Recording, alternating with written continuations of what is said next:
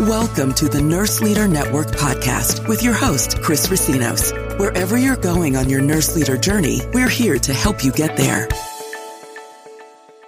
Welcome, everybody, to the Nurse Leader Network podcast. I'm your host, Chris Racinos. So I have a special guest today that I think is going to be right up our alley. We are in the middle of a pandemic. It is, we've had a really tumultuous election. We are not out of it. We've had just a lot of social unrest. There's so much going on in the United States and in the world. And as we look towards planning, this is kind of our second part of, what do we want to do with our 2021? Where do we want to take it? Where do we want to go?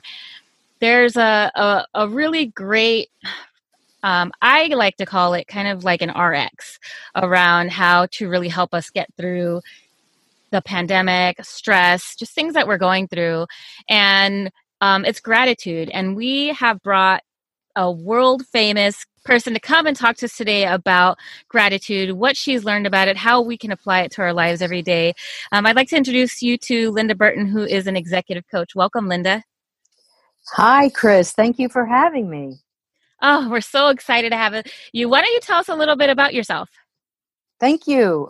Well, there's no problem doing that.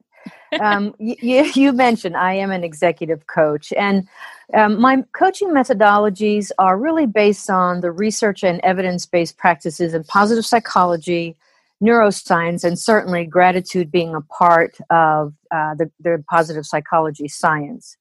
And, interestingly, I've been fortunate to work, about 85% of my work is with nurse leaders, nursing teams.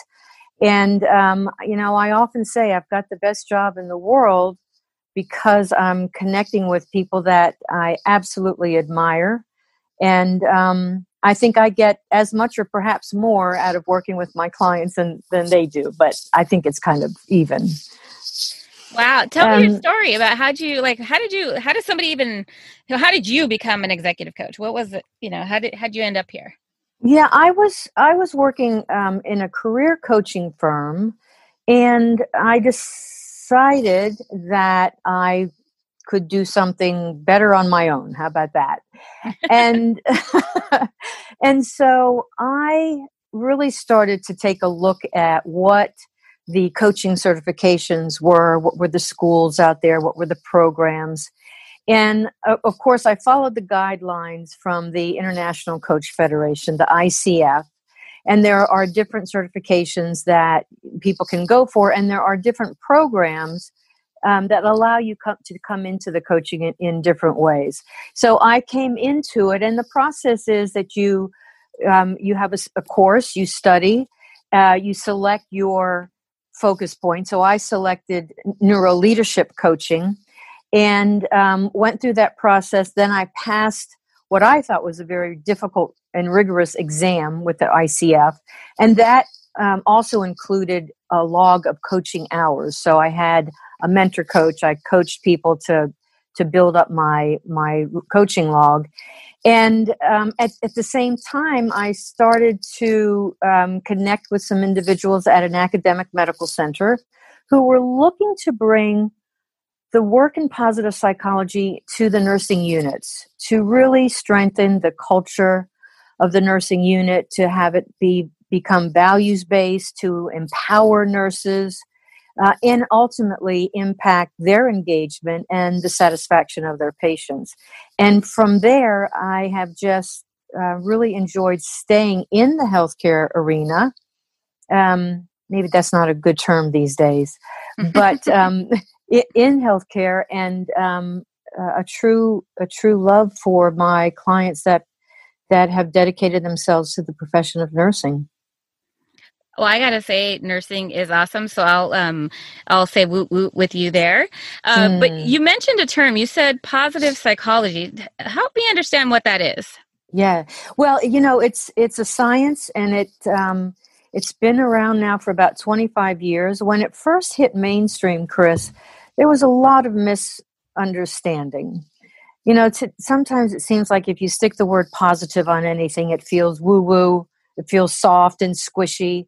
but there's real science behind it, and the work that is done has a tremendous amount of research, empirical evidence, and positive psychology is the most common definition is the scientific study of how our strengths enable individuals and communities and institutions to thrive. So it's a very holistic well-being approach. Sometimes it conjures up these smiley faces and just be happy slogans, and it is complementary to traditional psychology. And so what I often explain is, just as good health is not just the absence of disease, positive psychology is not the absence of pain and suffering. So there's nothing about the science that says ignore the negatives or don't think of negative things. It's quite the contrary. It's how do we bring the best of ourselves to manage whatever challenges we have. And the focus is on a very holistic approach. So our physical, our mental, emotional, spiritual well-being is all of who we are. So why not take all of that and include that in how we live a very satisfying and happy life and get through the difficulties. And so one of the strengths of positive psychology is gratitude. And when I started to bring the gratitude research, which really started about the same time, but it's now done around the world, when I started to bring the gratitude research into my coaching practice, I actually started practicing gratitude, which is interesting because I never thought of myself as being ungrateful. But what happened at that same time, and I guess they say things happen for a reason, I lost my younger sister, Debbie, at the age of 41 to breast cancer. And there was a rolling loss after that. My mom passed away. My dad passed away. And I was really in this loop of grief that when I even journaled about it, I kept myself stuck there. Sometimes there's healing in that, but I wasn't finding it. And it was this aha moment that I looked back over my past journal entries to Debbie and saw how dark they were and how it was all about what I lost and what she lost and the children lost. And honestly, the neuroplasticity that we know allows us to change the brain pathways is what happened to me. With my practice, I was able to reframe. And I honestly, I sat and cried when I realized that what the science is telling us is actually what I experienced. And the term gratitude heals came to me. And so there my journey started. And I am executive coaching, but where individuals want to learn more about the science, I bring that into the coaching. I do a lot of writing. I published Gratitude Heals, a journal, last year. And I'm working on an ebook for early next year about how gratitude is going to support us through the pandemic. And so it's I feel like I'm almost on a mission, and I'm just so excited that you're giving me this opportunity to share what I know with your audience and with you. Wow, I'm almost like speechless. I didn't know that about your story. And so, I mean, first of all, I want to say, I'm sorry. I know my listeners and you know about my story and how I lost my daughter. And I agree with you. When you lose somebody, that close, or even I've even seen it with, animals and pets, you really go into a dark place where, it's really, you like hit the nail on the head. It really was a sense of not being able to appreciate all that I was grateful for while she was living and all that has been born since her passing, as a result of her passing. Right. And so I think you really made a very salient point around how gratitude really can change your mindset. What is one thing, or how do you get started when you're so stuck? I mean, we have nurses that are still without PPE 10, months into this. We're going into a year soon. We have nurses that don't have enough supplies. We have managers that can't find the nurses because there's just not enough of them. I mean, how do you even begin to get out and practice gratitude when so many things are just not going the right way? Great question. And I approach this from several ways. In fact, I just had a conversation this morning with a nurse who was with a patient that was dying from COVID, and she was holding up the iPad so that the family members could say goodbye. And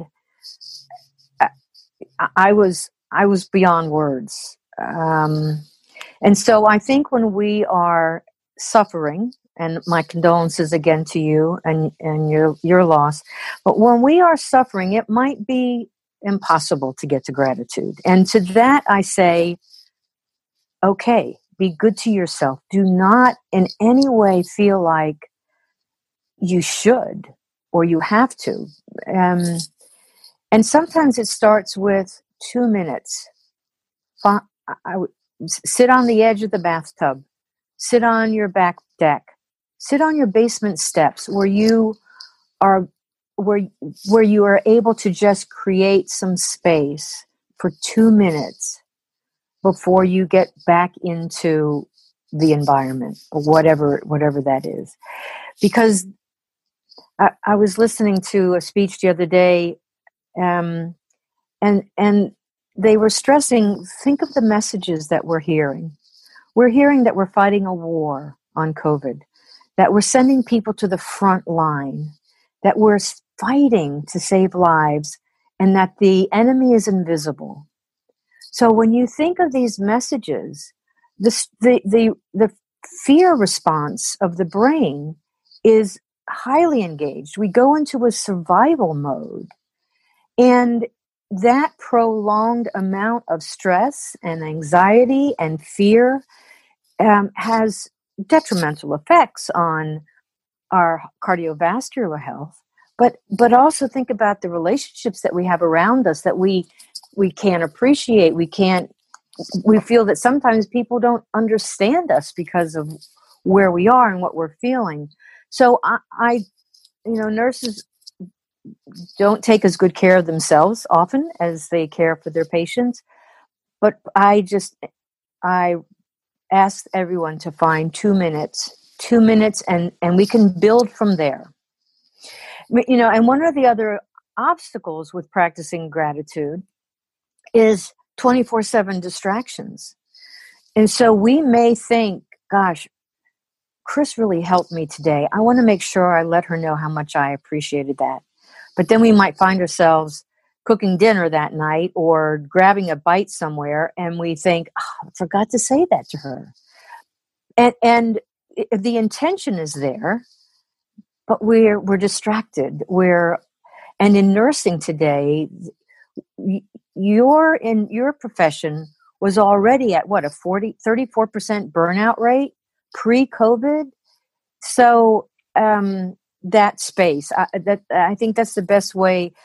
If we know that we are hearing these messages of fear, that our brain is responding the way it's supposed to protect us, that we have to create things in our environment that allow us to reframe, cognitively reappraise something, and be kind to ourselves. I often tell people to put their hand over their heart when they are in that 2-minute space, or when they are practicing gratitude verbally or writing it down, because there's a very strong connection. So it is, I think people say, well, I say thank you, and that isn't that being grateful. Well, yes, and one of the studies that I read out of the John Templeton Foundation discovered that we have a gratitude gap. This is before the pandemic. And that most people think they're grateful, but only about 54% of the women and 48% of the men actually express it. for a variety of reasons. Age, gender, where they are in life. And so to close that gap, they actually thought, half of them thought it would make a huge difference in society around the world. So there's so much research, there's so much wonderful work to apply to how it creates greater health and well-being for the individual. And what we're seeing happen in organizations today that consider it a core value of their culture. Wow. How let's say, okay, I'm on this journey. I'm now making that space for that few minutes a day. I'm sitting, on my step or on my bed. Mm-hmm. What do I do in that 2 minutes? What do you do in that 2 minutes? How do you use it? Yeah, right. There's a couple of approaches. One is what are your eyes looking at the moment? Where are your eyes? What are your eyes capturing? And what in your range of sight can you be grateful for? It can be something very simple, right? That I have the light on, right? I have the warmth and comfort of my bed. It can be as the most, I guess, one of the very first gratitude practices was 3 good things. And that is to consider 3 good things that happened to you during the day and what caused them.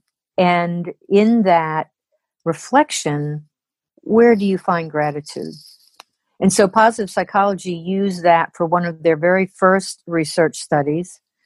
And Duke Medical Center actually, Brian Sexton, if you know of his work, looked at 3 good things as a practice technique for the ICU staff. And so they did pre and post assessments, and they realized that those that practiced 3 good things about 2 hours before they went to sleep at night slept better, woke up feeling better, and their emotional exhaustion scores decreased from the beginning of the practice to, I guess it was 3 weeks after they started practicing. So we also think about energy. We put energy out. And so where does our energy go? We know when we feel good energy, what in that energy can we feel grateful for? And so it can be as small or as significant as you feel. The important thing is not to be grateful for something that you have that someone else does not. That, in fact, is not gratitude. That is really missing the point, if you will, that you have benefited in some way by something good in your life. And it goes against the science to think about that you have something better than somebody else does, and that goes into a whole another conversation.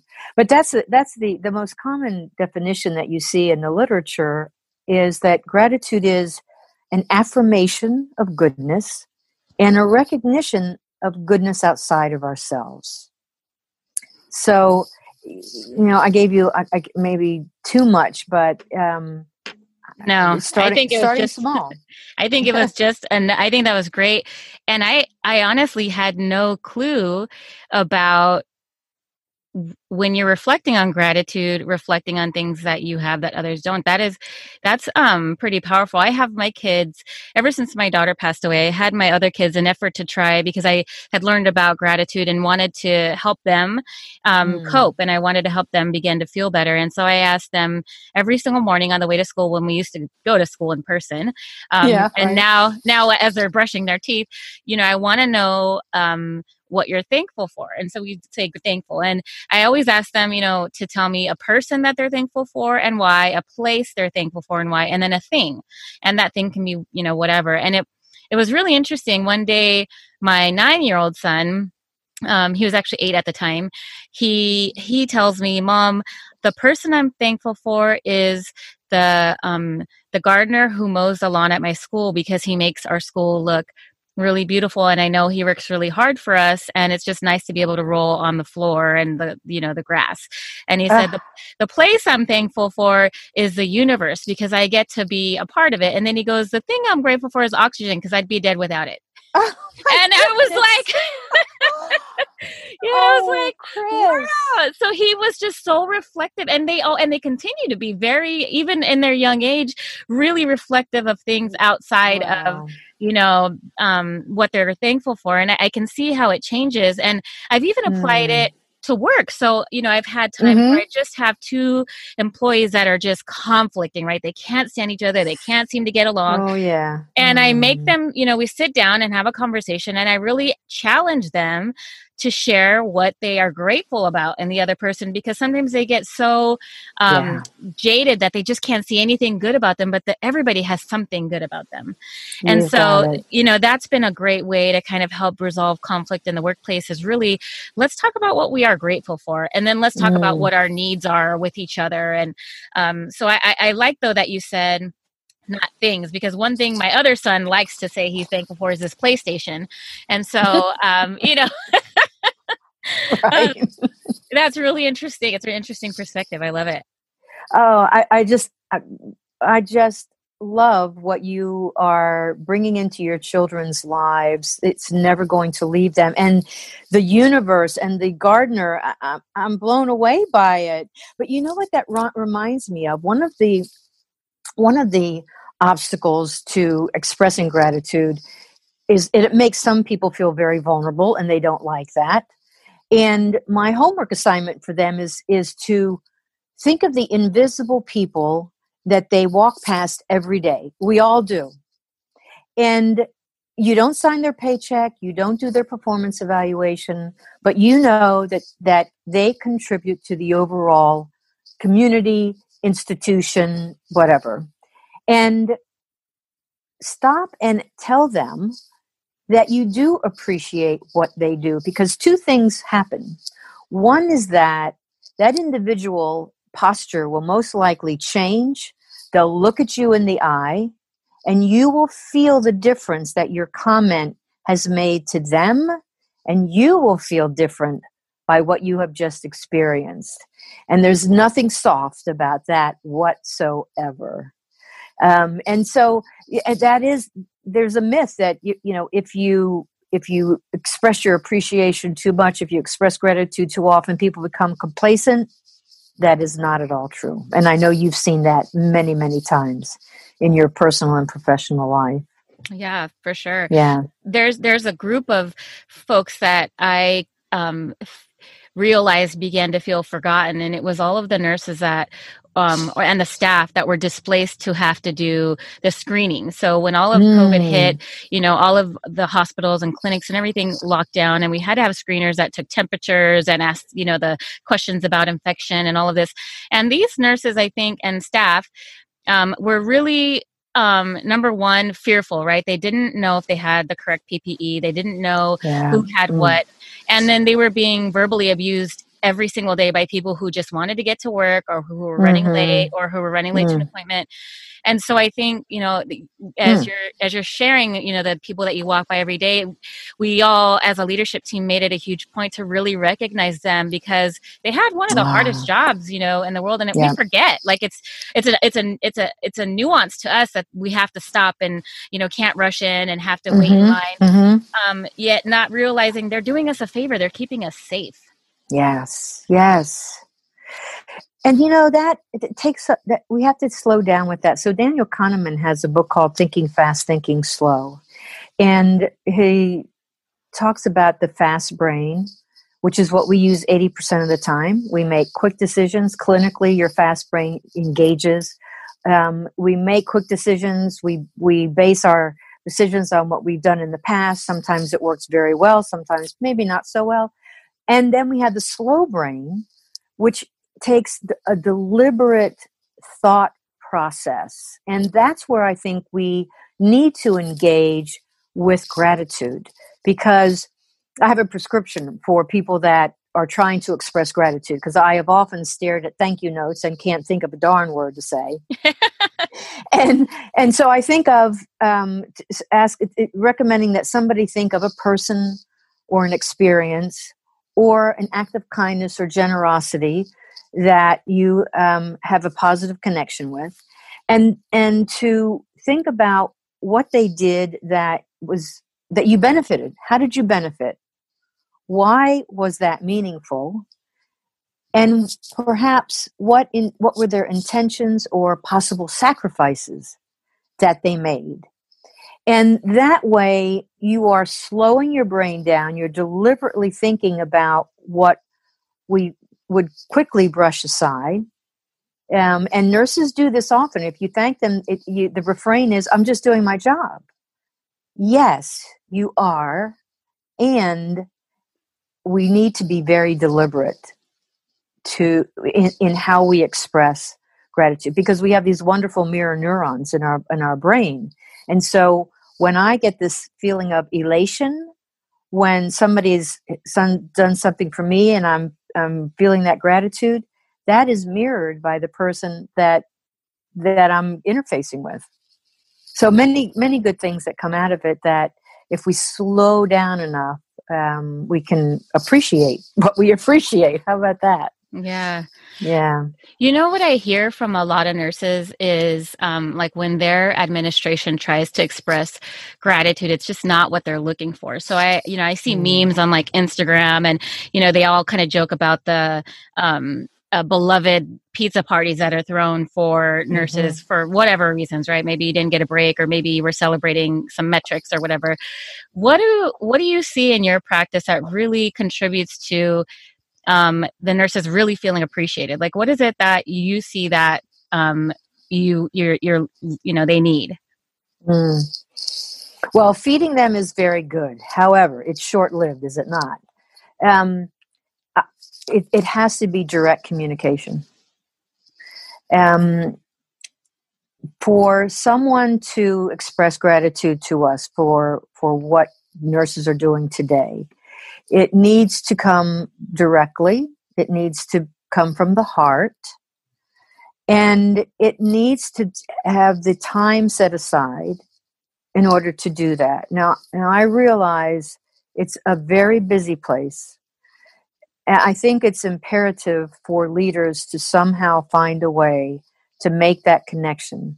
If they're rounding, there needs to be some sort of habit that leaders form, to really be able to have a connection with as many people directly as possible.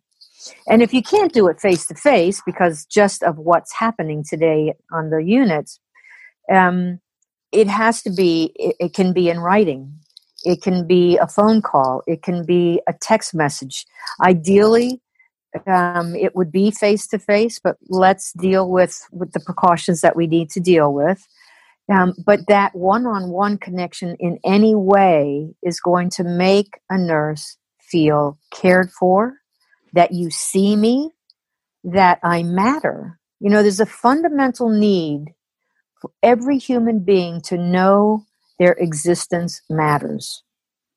And at times of crises, it's even more important to go above and beyond what we need to do. So does it take more time, perhaps, for a leader? Yes. But what you have in return is tenfold. It's tenfold. Yeah, I would agree. And one way that I would get to know my staff is every time I rounded any unit, we do have a little quick huddle, even if it was just one or two nurses. And I'd always ask them, their name and then ask them to share a fun fact with me. And I'd always share a fun fact with them about me. So, I'd share things that were like kind of fun, like I could roller skate backwards, or I have, like 15 like, please don't let the animal control hear this. But so, I would share something like that. And then I would ask them to share something like that with me, something I couldn't find in their resume, something I wouldn't, that people maybe on the unit wouldn't know, like share a fun fact. And that always helped me, number one, remember them. But then I could always go back to it, right? So if they share that they loved cooking, I would, next time I'd come up and I'd ask them like, hey, what's the latest great recipe you've had? And would you share it with me? Or, if they shared that they, are into dancing, I'd ask, like, hey, when was the last time you had a So it was a good way to not only, remember like hundreds of people in a very short time, but really connect with them about things that were very meaningful to them. Wow, what a leader. Yes. You made time for your staff. And they felt it. They had to have felt it. And they'll remember you forever just because of that attention that you gave them. That's beautiful. It's a fun thing. It's a really fun thing. So, well, and we do want to have fun. We still want to be able to laugh and let down our guard a little bit and tell a funny joke. And not everybody can do it at every moment, but if we have that ability to share a happy story, a funny story, then that is another way of just getting some space in how we're thinking and looking at things. Yeah, definitely. Now, Linda, you are also an author. So you have a book that you've written. Would you like to tell us a little about it? Yeah, thank you. And the title is Gratitude Heals, a journal for inspiration and guidance. So it is a journal, but the content there goes into the description of the science of positive psychology, the work in gratitude, and the neuroscience, the connection with neuroscience. And then there are some tips about using the journal. There are prompts throughout the journal because sometimes we get stuck. And then in the back, there are resources. There's some templates to help get the journaling started. And, you can pick it up. The one thing about journaling that I hope people understand is that you have the best of intentions of journaling. And then life gets in the way, and then you feel like, oh my gosh, I'm no good at journaling. Well, just pick it up again and start all over. There's research that shows you don't need to do it every day of the week. In fact, if you try to do it 5, 6, 7 days a week, it becomes a chore. It does not give you the lasting health impacts that journaling up to 3 times a week can give you. And so that journal also includes a gratitude letter template. And the gratitude letter is actually something that's considered one of the most meaningful ways to practice gratitude. Now, the night my sister passed away, I sat at her desk and I wrote what I now know was a gratitude letter. And I'm sorry I didn't write it and read it to her before she passed. And so a message, if you will, is don't wait. And the key to the gratitude letter is that you write it to someone who's special, who's made a difference in your life. And instead of mailing it, instead of emailing it, you read it to them. So now we probably would have to do that on the phone. We could social distance. And the impact is, it's amazing, because it's one thing to be able to share that with someone, and then the person you share it with realizes things that maybe they never realized before. And if that person has passed away, still read the letter. Read it to someone that knows you very well or knew that person. It still has the same healing impact. And so there's that template. You don't need that template, but it's that template, and also asks you who is this person, when will you do it, and how will you set the date to do that. And so it's one of the best ways. There was a study done at a university, Chris, where the students came to the campus counseling center and wanted mental health assistance. And half of them agreed. Well, some of them agreed to do this gratitude research, and some of them elected not to. And the students that wrote gratitude letters, one letter for 3 weeks, came back 12 weeks later and had improved mental health symptoms. And the group that did not move their mental health scores. Then they brought those students back 3 months later and had them do a gratitude experiment. They were giving someone, an unknown person in this experiment, money.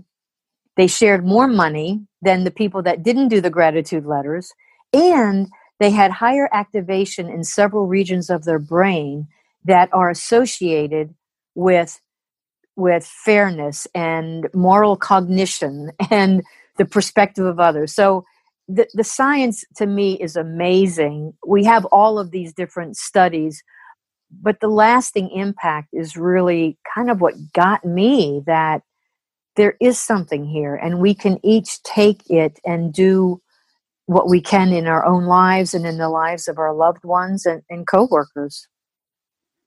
Wow. So my listeners are listeners of action, and I am going to challenge these listeners to take that recommendation and to write that letter tonight and to read it in the next 24 hours, guys. That is my challenge to you.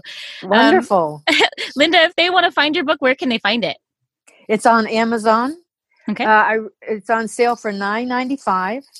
Bulk orders get a volume discount. I do believe you can get them in Barnes & Noble or Books A Million. Some of them have it. Some of them will order it for you. So there's a couple of ways of getting that. Great. And if folks are interested in learning more about you and more about your work as an executive coach, where can they find you? They can find me at my website, which is DRW Coaching. And DRW were my sister's initials. So I have her with me today. Oh, I love it. Oh my gosh. I do. Yeah, DRW Coaching. I'm on LinkedIn. I am on Instagram and Twitter. What's your Instagram handle? LR Burton. Okay. Yeah, LR Burton. And then Twitter is at LR Burton. Awesome. All right. Yeah. Well, I appreciate so much all of the time and the wisdom that you have given us today. This has been a great session. I really appreciate it. Oh, Chris, thank you so much. I've enjoyed this tremendously. I wish you the best of luck, and I know we'll stay in touch. All right. Thanks, Linda. Take care.